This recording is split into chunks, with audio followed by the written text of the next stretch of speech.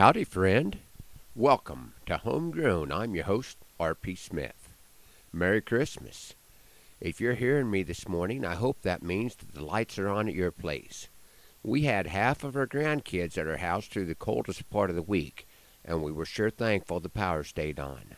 My grandson Clancy was curious about Grandpa doing a radio program and wanted to wish you listeners a Merry Christmas. Merry Christmas. Clancy, do you remember my poem about the wise men going to look for the baby Jesus? It's been a long time since I've listened to it, so not really. It's just some thoughts I had about how that trip might have gone. But if you want the best version of the story, you need to read chapter 2 of the Gospel of Matthew. The book of Matthew tells the story of wise men from the east. I wonder if the trail boss on that trip was named Hopalong Ride-a-Beast.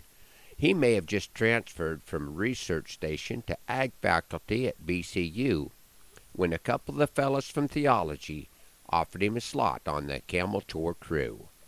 They said they were heading west, that a star would guide their course, and they could use a man that knew his stock, be it camel, mule, or horse.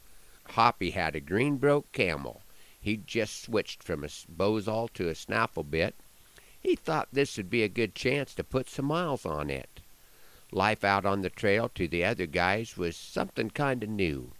But Hop loved the nights and the campfire lights, and to their goal they were true. This troop continued on their journey in search of a newborn king. The stock was real well tended because Hoppy didn't miss a thing. They did begin to question directions, so in Jerusalem they stopped to ask. And who did they find but old King Herod to assist them with their task? "A newborn king," Herod exclaimed. "Well, isn't that just dandy sweet? When you boys find him, tell me where he's at, and I'll worship at his feet." Hoppy knew how to read livestock by the way they hold their ears. He didn't like the slant on King Herod's.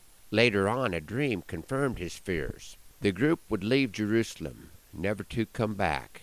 The Lord told them in a later dream to go home on a different track.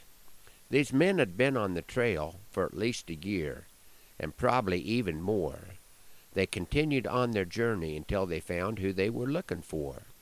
Hoppy's friends were packing gifts of frankincense and myrrh, and Hop had made a custom set of golden donkey spurs.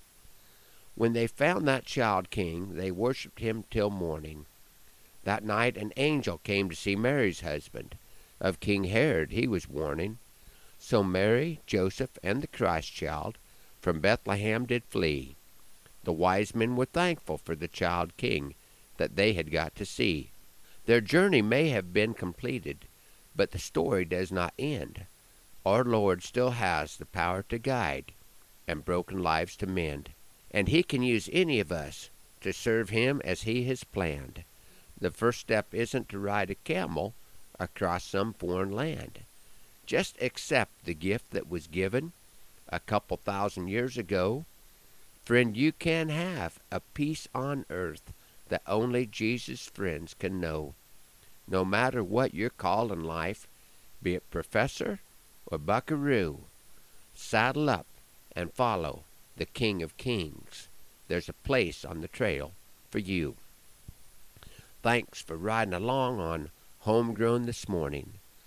Hoping that the Lord blesses you really good today and that our happy trails cross soon. I'm R.P. Smith. And I'm Clancy Martin. Wishing you a Merry Christmas.